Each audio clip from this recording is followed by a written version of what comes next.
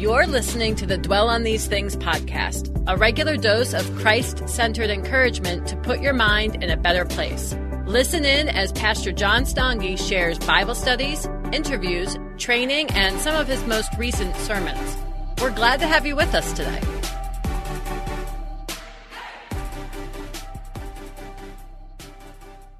Today we're continuing our look in Proverbs chapter 29, but we're only going to be looking at one verse today, which probably seems strange. How could you build a sermon off of one verse? Believe me, it can be done. I'm not saying it can be done well, but it can be done, right? So we're going to be looking primarily at Proverbs 29, verse 25, and we're going to kind of segue from there into four different sections of Scripture in the New Testament that amplify what we're reading in Proverbs 29, 25.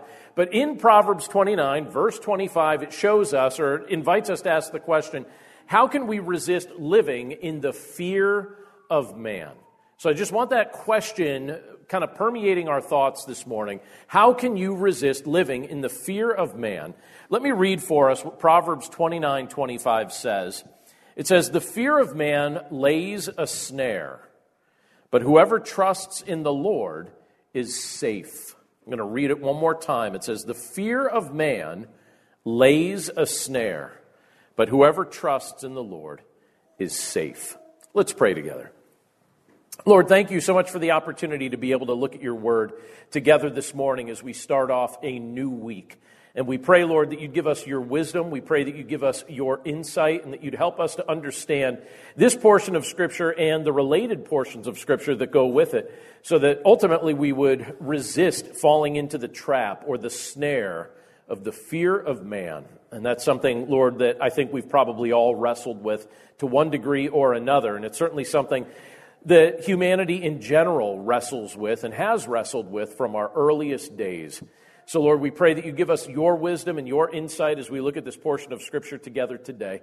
And by your grace, we pray that our faith will grow as we spend time together in your word. And we thank you for all these things in Jesus' name. Amen. So our family has some strange habits that, if I'm honest, I don't really find strange at all. They're just kind of things that we enjoy doing and we think, kind of makes some sense. And in fact, some of those habits involve some behaviors that I would heartily endorse or heartily recommend to others if you felt like being at least a little bit countercultural. But one of those countercultural habits isn't something that I think rises to the level of being a major thing, but it's certainly something that we as a family valued. And it really came down to how we behave in restaurants. So do you have kind of a code of ethics for your family and how you behave when you're actually visiting a restaurant, going out to eat? Anyone who knows me well knows that when I was growing up, my father owned a grocery store. But some people don't know that for a brief season of time, he also owned and ran a restaurant. And he did both at the same time. And I remember sometimes I would spend all morning working at the grocery store and then all evening working at the restaurant, particularly on Saturdays. And so I've developed over time a great appreciation for those who work in the business of either selling food or preparing food. If that's your line of work, I genuinely appreciate you. And I have to tell you this, when the Lord blessed my wife and I with 4 children, those children were born in close proximity to each other. So the 4 of them we had 4 children under age 6. So that's pretty close, right? They were ages 6, 4, 2, and 0. That was it. And I remember Andrea and I talking about the fact that we didn't want to pause our life for an extended period of time and not have the opportunity to do some of the things that we enjoyed doing just because we had little kids. So we thought, there's got to be a better solution than just pausing everything. And so we thought, all right, well, we would like to still be able to go to restaurants. But anyone with little children knows that can be a challenge because sometimes little children are unpredictable, I should say. And so we didn't know if this would work out perfectly, and it certainly didn't work out perfectly. But we came up with some ideas that we decided to work as a tag team to insist on, and it gave us better odds of having a good restaurant experience. And one of the things that we insisted was that the children mind their behavior, but we gave them some positive reward for this. So we had some positive reinforcement for this. And I would tell them before we would go into the restaurant, I would say, all right, here's the deal. If someone we don't know, so this can't be someone we know. If we run into someone we know, this doesn't apply. But if either our server or someone we don't know comes up to our table and compliments your behavior, you also get dessert. That was our family rule. And I said, and if nobody comes up and compliments your behavior, then no dessert. And so we would share that. And typically, and I would notice this, and maybe those of you with several children have seen this as well. When you walk into a restaurant and you've got 4 little children, you know that everybody's looking, thinking, please don't seat them next to us, right? Please, not near us, not near us. And so if they would exceed people's expectations for their age bracket, typically they would end up getting a compliment, and more often than not, I would have to buy them dessert. But I enjoyed doing it. It was a lot of fun.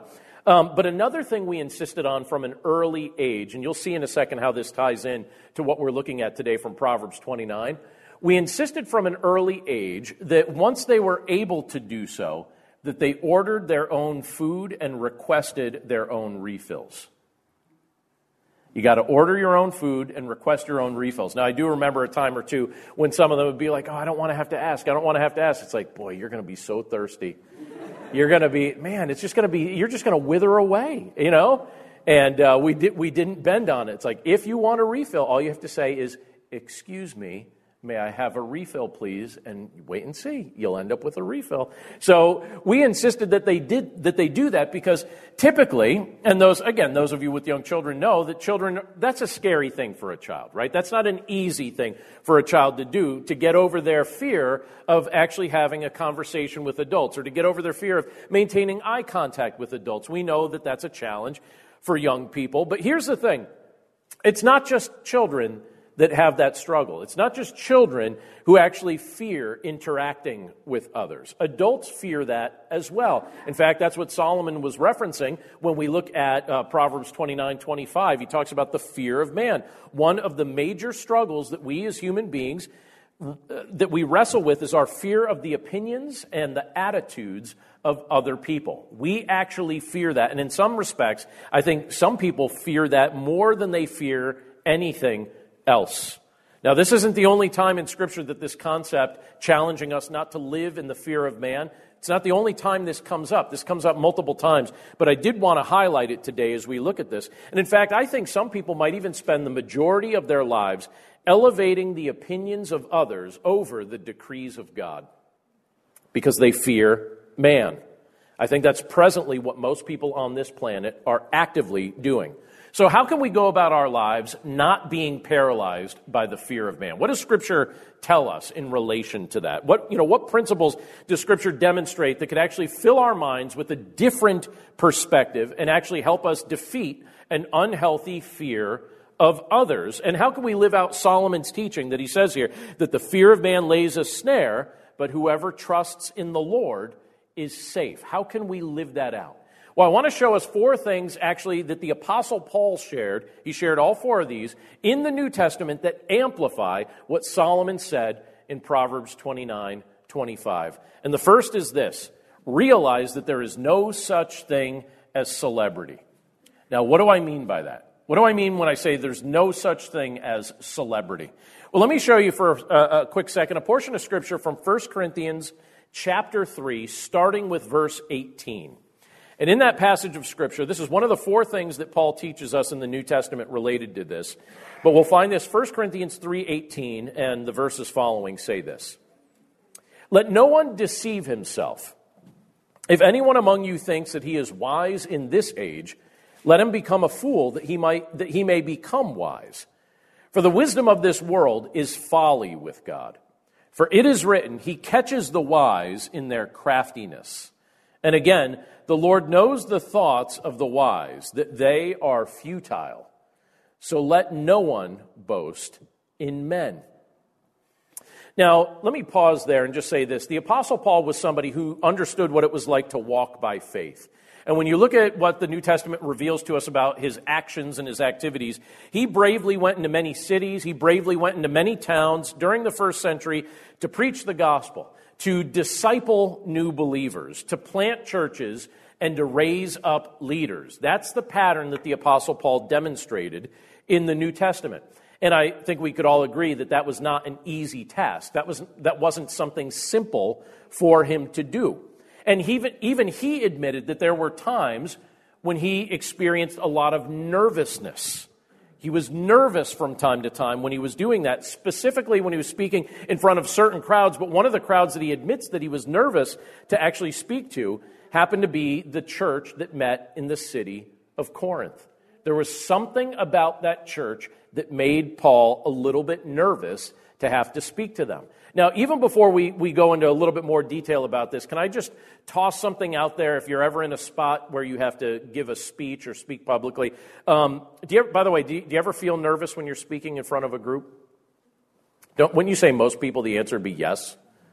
It typically tends to be the type of thing that I think most of us find a little bit nerve-wracking. And I'll admit, even though I find myself speaking in front of groups frequently, it usually takes me a few minutes of being nervous, and then once you get into it a little bit, you're a little bit less nervous. But I tend to feel nervous from time to time when I'm speaking in front of groups, just depending on the context. Well, here's what I learned over time actually helps me if I'm speaking in front of a group. And maybe it'll help you as well. I certainly hope it does. If you want to overcome your nervousness when you're speaking in front of people, start measuring the success of whatever you're presenting by whether or not you're helping people, not whether or not they praise you for looking good in how you presented it. And do you see the distinction between that? If your focus is, if you're saying, all right, was that a successful speech or talk or sermon? The answer is, well, did it help people? If it helped people, then sure. But if the metric was, did you look good doing it? Well, then you're going to be nervous the whole time because your whole focus the whole time, instead of helping people, is going to be how you look while you're trying to help people. And there's a big difference between the two. So focus on helping people. Don't overly focus on how you look doing it. But when you look at the Apostle Paul and what he was doing, one of the reasons he had a difficult time speaking to the Corinthians was apparently that church had a chip on its shoulder. And there's a lot of challenging things that he says to that church. I remember when a friend of mine was describing the church he grew up in. This is when I was in high school. I said, what's your home church like? And he said, this is what he said, it's a real Corinthian church. And I said, wait a second, you're describing your home church as a real Corinthian church? And he said, oh yeah, it's got all the problems that you see the church in Corinth having in the New Testament. That's what my home church is like. It's a real Corinthian church. That's what he said. But there are times when, I get the impression that the Apostle Paul, when he spoke to that group, I don't know that he was necessarily speaking to a lot of smiling faces. I kind of get the impression that at times as he would speak to that group, he was speaking to people maybe with their arms crossed and their chins up. I have the opportunity with a mission board that I'm part of leading to actually speak in a variety of churches. Just a couple weeks ago, I was speaking in a variety of churches out in Wisconsin. And then throughout the course of the year, I present mission work specifically related to church planting in a variety of churches. And I have to tell you, some churches embrace you with open arms and smiles on their faces. And other churches kind of look at you how I envision the Corinthian church looking at the Apostle Paul with their arms folded and their chins up. And there's a very big difference between both of those postures. And the church at Corinth was displaying such an attitude about itself, such a stuck-upness, I think we could say, that it was causing great division in the Corinthian church. People were kind of separating themselves based on social class or based on income or different things that we would say that's a worldly metric, but that was a real issue within the Corinthian church. And so Paul confronted the problem when he wrote to them, and he was doing that here in the portion of Scripture that we just read from 1 Corinthians 3. And he basically told those who thought that they were wiser than others to humble themselves, saying, humble yourself so that your pride doesn't rob you of the opportunity to learn godly wisdom. So your pride doesn't get in the way of you actually being able to hear godly wisdom as it's shared and then absorb it into your life as it's being proclaimed. And then Paul also contrasted the wisdom of this world with the wisdom of God. And he reminded the church that the wisdom of this world is foolishness and will come to nothing. But if we persist, and hear me on this, if we persist in idolizing the wisdom of this world, we'll do something that directly relates to this concept of the fear of man. If we idolize this world's wisdom, we'll also start to idolize those who dispense this world's wisdom. If you idolize the wisdom of this world, you will idolize those who share the wisdom of this world. That's how celebrity culture develops. It's how celebrity culture actually comes to be. And that's a big problem right now. And in fact, I think people from all age brackets are currently being influenced to make ungodly decisions or ungodly choices based on something that they first saw or, experienced as it was being modeled by somebody with a little bit of celebrity. And I think sometimes we're more easily influenced by that than we probably would want to admit to ourselves. And I had an interesting experience related to that the other day when I was out for pizza with my daughter, Julia. At the just kind of the spur of the moment, I said to her, hey, would you like to grab some pizza? I had a little time the other day, and she had a little time the other day. I said, do you want to just go grab some pizza? I don't know, do you ever eat at Jules Thin Crust over in Newtown? Anyone ever go there? They have some creative pizzas, and I know that she really likes it as well. And she said, oh, yeah, I'd love to go there. I was like, all right, let's go over there and let's grab some thin crust pizza. Let's see what they have. So we went over there, and we got a few slices, and it was really good. But right when we pulled up, my phone lit up. And my phone lit up with a message letting me know that a well-known celebrity, I'm not going to tell you who it is yet, but a well-known celebrity had just offered themselves to make 2 appearances on one of my podcasts. And I thought, sweet, this is somebody that I was trying to get on the show.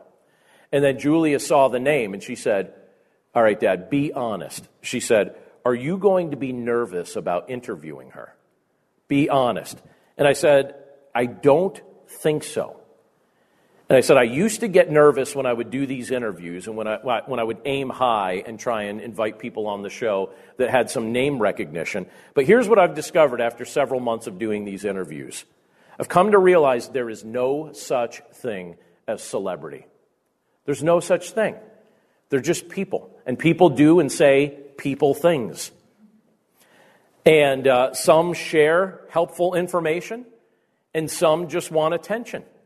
And so the ones that just want attention, I try not to invite on the show. And those that share helpful things, that's who I want to talk to and learn from and share with others. And she thought that that made a lot of sense. But I want to tie that back to what the Apostle Paul said here, because how are we carrying ourselves? Now, when you look at the Corinthian church, don't you kind of get the impression that some of the people in that church were trying to carry themselves almost with an attitude or a mindset that they were a celebrity or that they were above other people? That's the vibe that church was giving off. So are we trying to be celebrities in any area of our lives? Or are we willing to demonstrate a humble servant's heart like Jesus Christ? Because there's a big difference between the two. Are we idolizing celebrities, or are we willing to say Christ is the one that I trust? Because the person you trust is the one you're going to listen to. And the one you listen to is the one who's going to have an impact on your life. And that's going to come out in one way or another. And so I think one of the things we need to do is kind of put everybody on the same playing field and realize there's no such thing as celebrity. There's no such thing. It's made up in our mind. People are just people. There's God, and then there's people. And we're all on the same playing field. And if we can stop idolizing certain people and putting them above others, I think that helps us as we wrestle with the fear of man. I think it helps us to overcome the fear of man. But there's other things Paul said related to this that I think are useful to recognize. Another thing he said is that basically we need to understand who we really answer to. Look at what he says in Romans chapter 14. I'm going to read from verse 10 down to verse 12. And in Romans 14, when Paul was kind of conveying this idea of understanding who you really answer to, he said it this way. He said, why do you pass judgment on your brother? Or you, why do you despise your brother? For we will all stand before the judgment seat of God. For it is written, as I live, says the Lord, every knee shall bow to me, and every tongue shall confess to God. So then each of us will give an account of himself to God. Again, I love that line. So then each of us will give an account of himself to God. Have you ever struggled with something like writer's block? Do you ever have to write something and then you just kind of get writer's block? I know some of you that are in the midst of college right now. You have to write a lot of papers. Those of you earning your bachelor's degrees, those of you earning your master's degrees. I know some of you write books. I know some of you write different articles. Some of you host blogs, different things. I'm starting to realize that there's a very good way to overcome writer's block for me. So I'll share this. This is a bonus tip. You ready? The best way for me to overcome writer's block, and maybe it'll help you as well, the best way is to have a deadline. A deadline. It's just amazing to me that when I'm accountable to somebody, or when I'm accountable to a deadline, when I'm given a deadline to turn something in, my brain starts to get in gear the closer I get to that date. Do you ever find that happen? When you have no choice but to actually get it done, right? Well, I think it's healthy just in general, in all areas of our lives, for us to live with a sense of accountability. And those who attempt to live their lives without it are basically setting themselves up for terrible failure and unnecessary regret. And I think families, we can keep each other accountable. I think spouses can do that as well. I think employers and church leaders and our brothers and sisters in Christ can all keep each other accountable. But there is no greater form of accountability than the realization that we are all going to stand before the Lord someday and give an account for our lives. There's no greater form of accountability than that. And Scripture teaches us that the day is actually coming when we're going to stand before the judgment seat of God. Scripture reveals to us that every knee is going to bow and every tongue is going to confess that Jesus Christ is Lord, and we will all give an account of our lives to God Himself. And there's nothing that we'll be able to hold back, and everything's going to be laid bare. We're all going to be held accountable for everything we've ever thought, said, or did. It's all going to be exposed, and the only option we will have is to fall on the mercy and the grace of Jesus Christ. And we can rejoice in the fact that there is no condemnation in store for those who are in Christ Jesus. Even when we think about accountability to the Lord, we also know that that accountability doesn't turn into condemnation when we are in Christ, because Christ already took our condemnation upon Himself. But I think that that's a helpful thing for us to recognize if we're wrestling with the fear of man. If that fear is holding us back from doing what God has actually called us to do, it's time to give that fear over to Him. And it's time to recognize that the Lord is the one we will ultimately be accountable to. And that's what the Apostle Paul referenced in the book of Romans, but that's something that we should embrace as well. But he goes on in the book of Galatians, chapter 1, to share something else that I think can help us overcome the fear of man, and that's this: desire integrity more than you desire praise. And you can see how each of these connect with one another and maybe even build on one another. But in Galatians 1:10, he makes something. And as I read this, after I read this, I'm going to share a little bit of background on what was taking place here. But in Galatians 1:10, he says, "For am I now seeking the approval of man or of God? Or am I trying to please man? If I were still trying to please man, I would not be a servant of Christ." That's what Paul says in Galatians 1:10. So he's trying to challenge himself and the church to not live for the approval of man, or not try to live to please man, but basically live to be a servant of Christ, live to be someone who pleases God. Now, we can learn a lot from the people who have come before us. The Lord's graciously raised up a whole host of people who've demonstrated what it looks like to live out our faith in this world. And he also uses such people like the Apostle Paul, like I see him using him in this passage of Scripture, to demonstrate what it actually looks like to confront other people with the truth.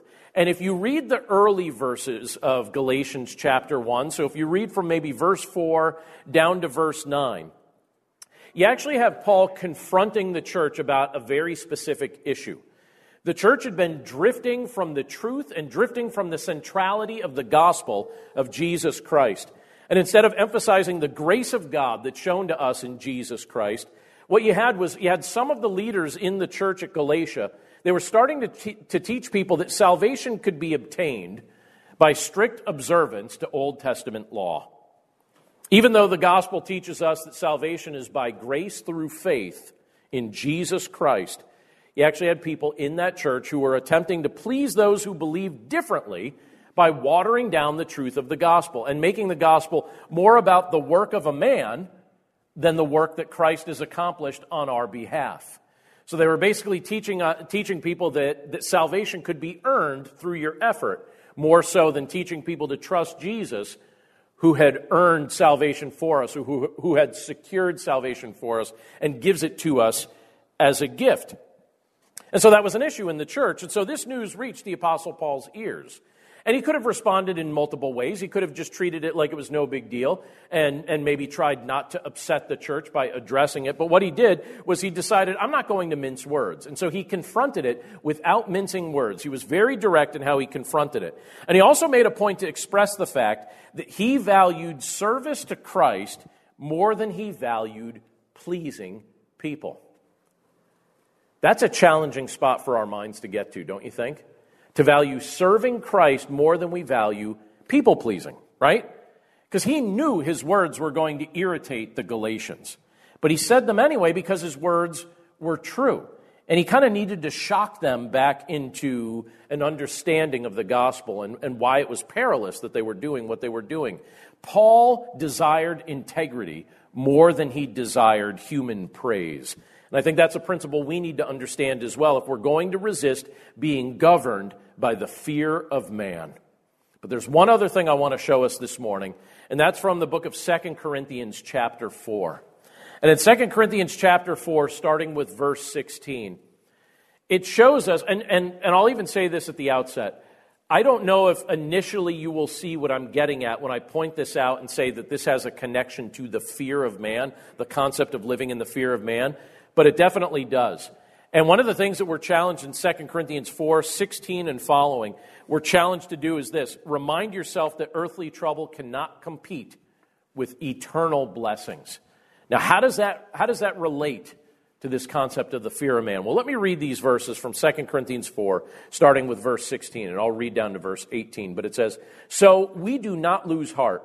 Though our outer self is wasting away, our inner self is being renewed day by day.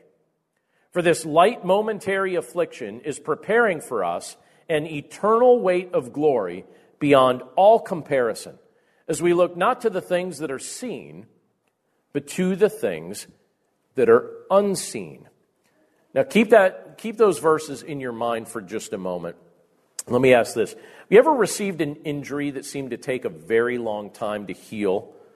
Or, maybe you contracted an illness that seemed it took a very long time for your body to recover from. I was talking to a friend of mine this past week who was renovating his kitchen, and he injured his shoulder in doing so.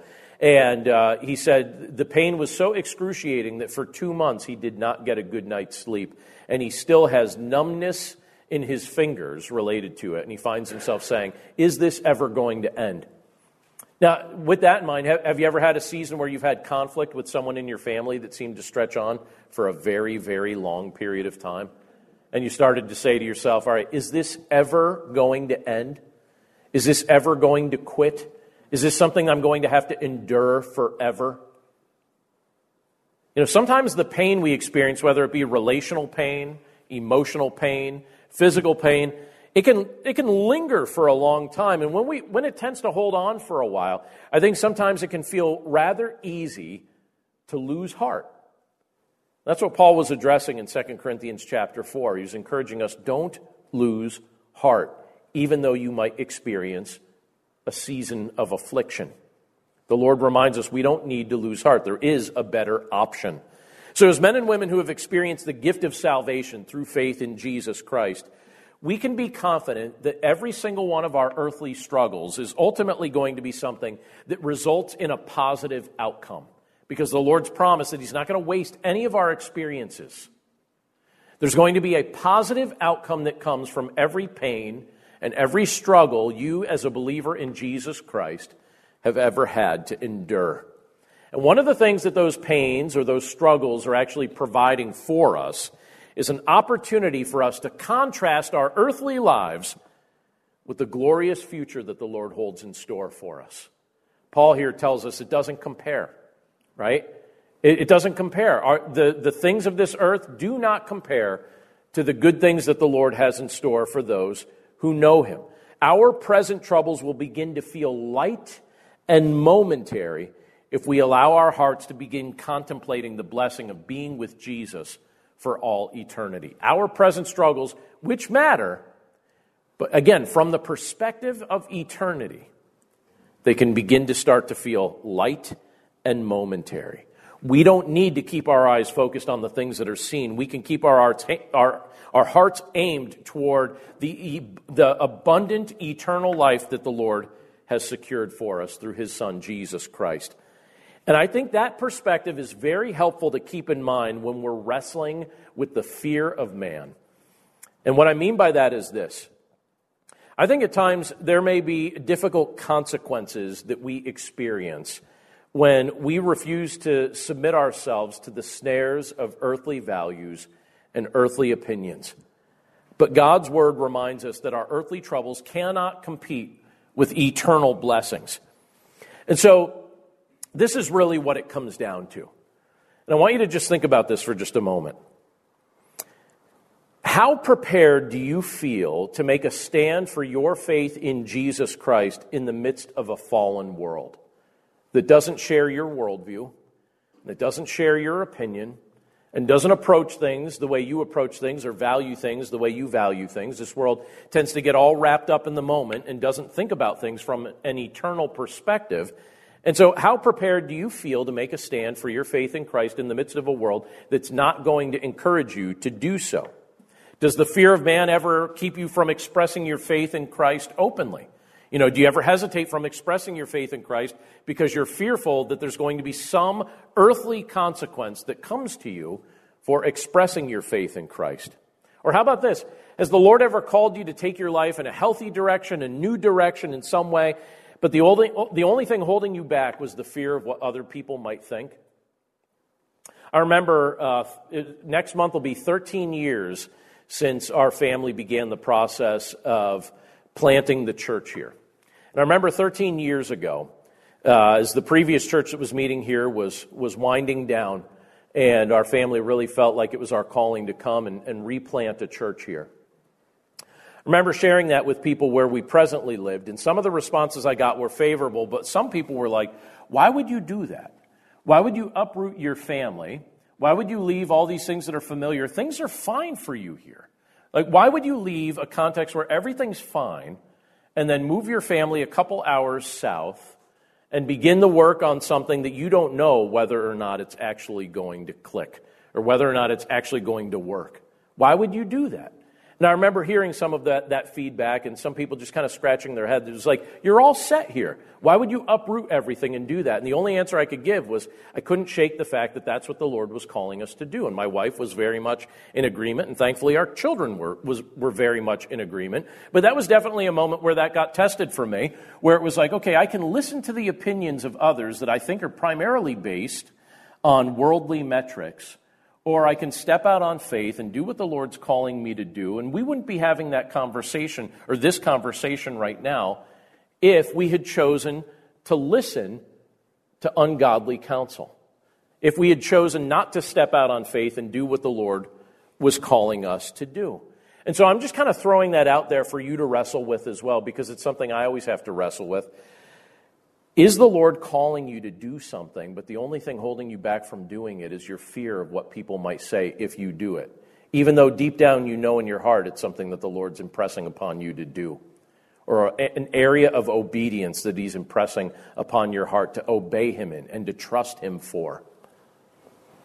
Most people spend the majority of their years living under the fear of man, so much so that they fail to take action on God's calling on their lives.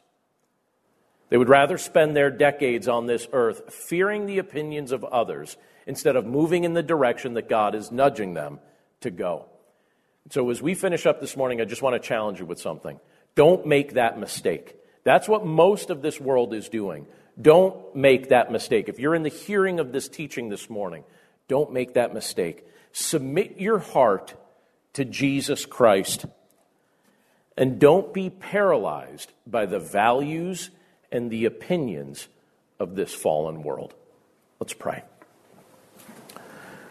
Lord, thank you so much for your word and for the privilege that it is to be able to look at it together today and to really think about the things that you bring out to us in your word as we think about what does it mean to wrestle with with the fear of man. What does it mean for us to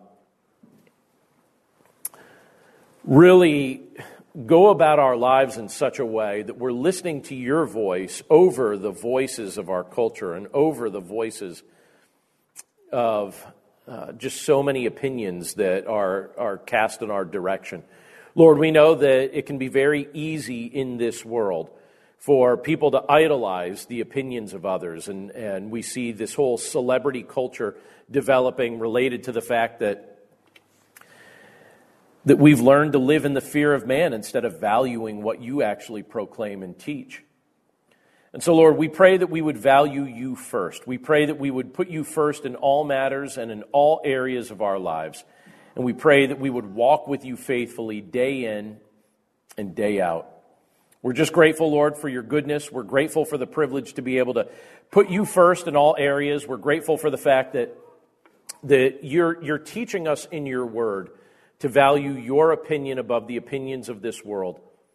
And we pray that would be something that our lives would demonstrate matters to us as well.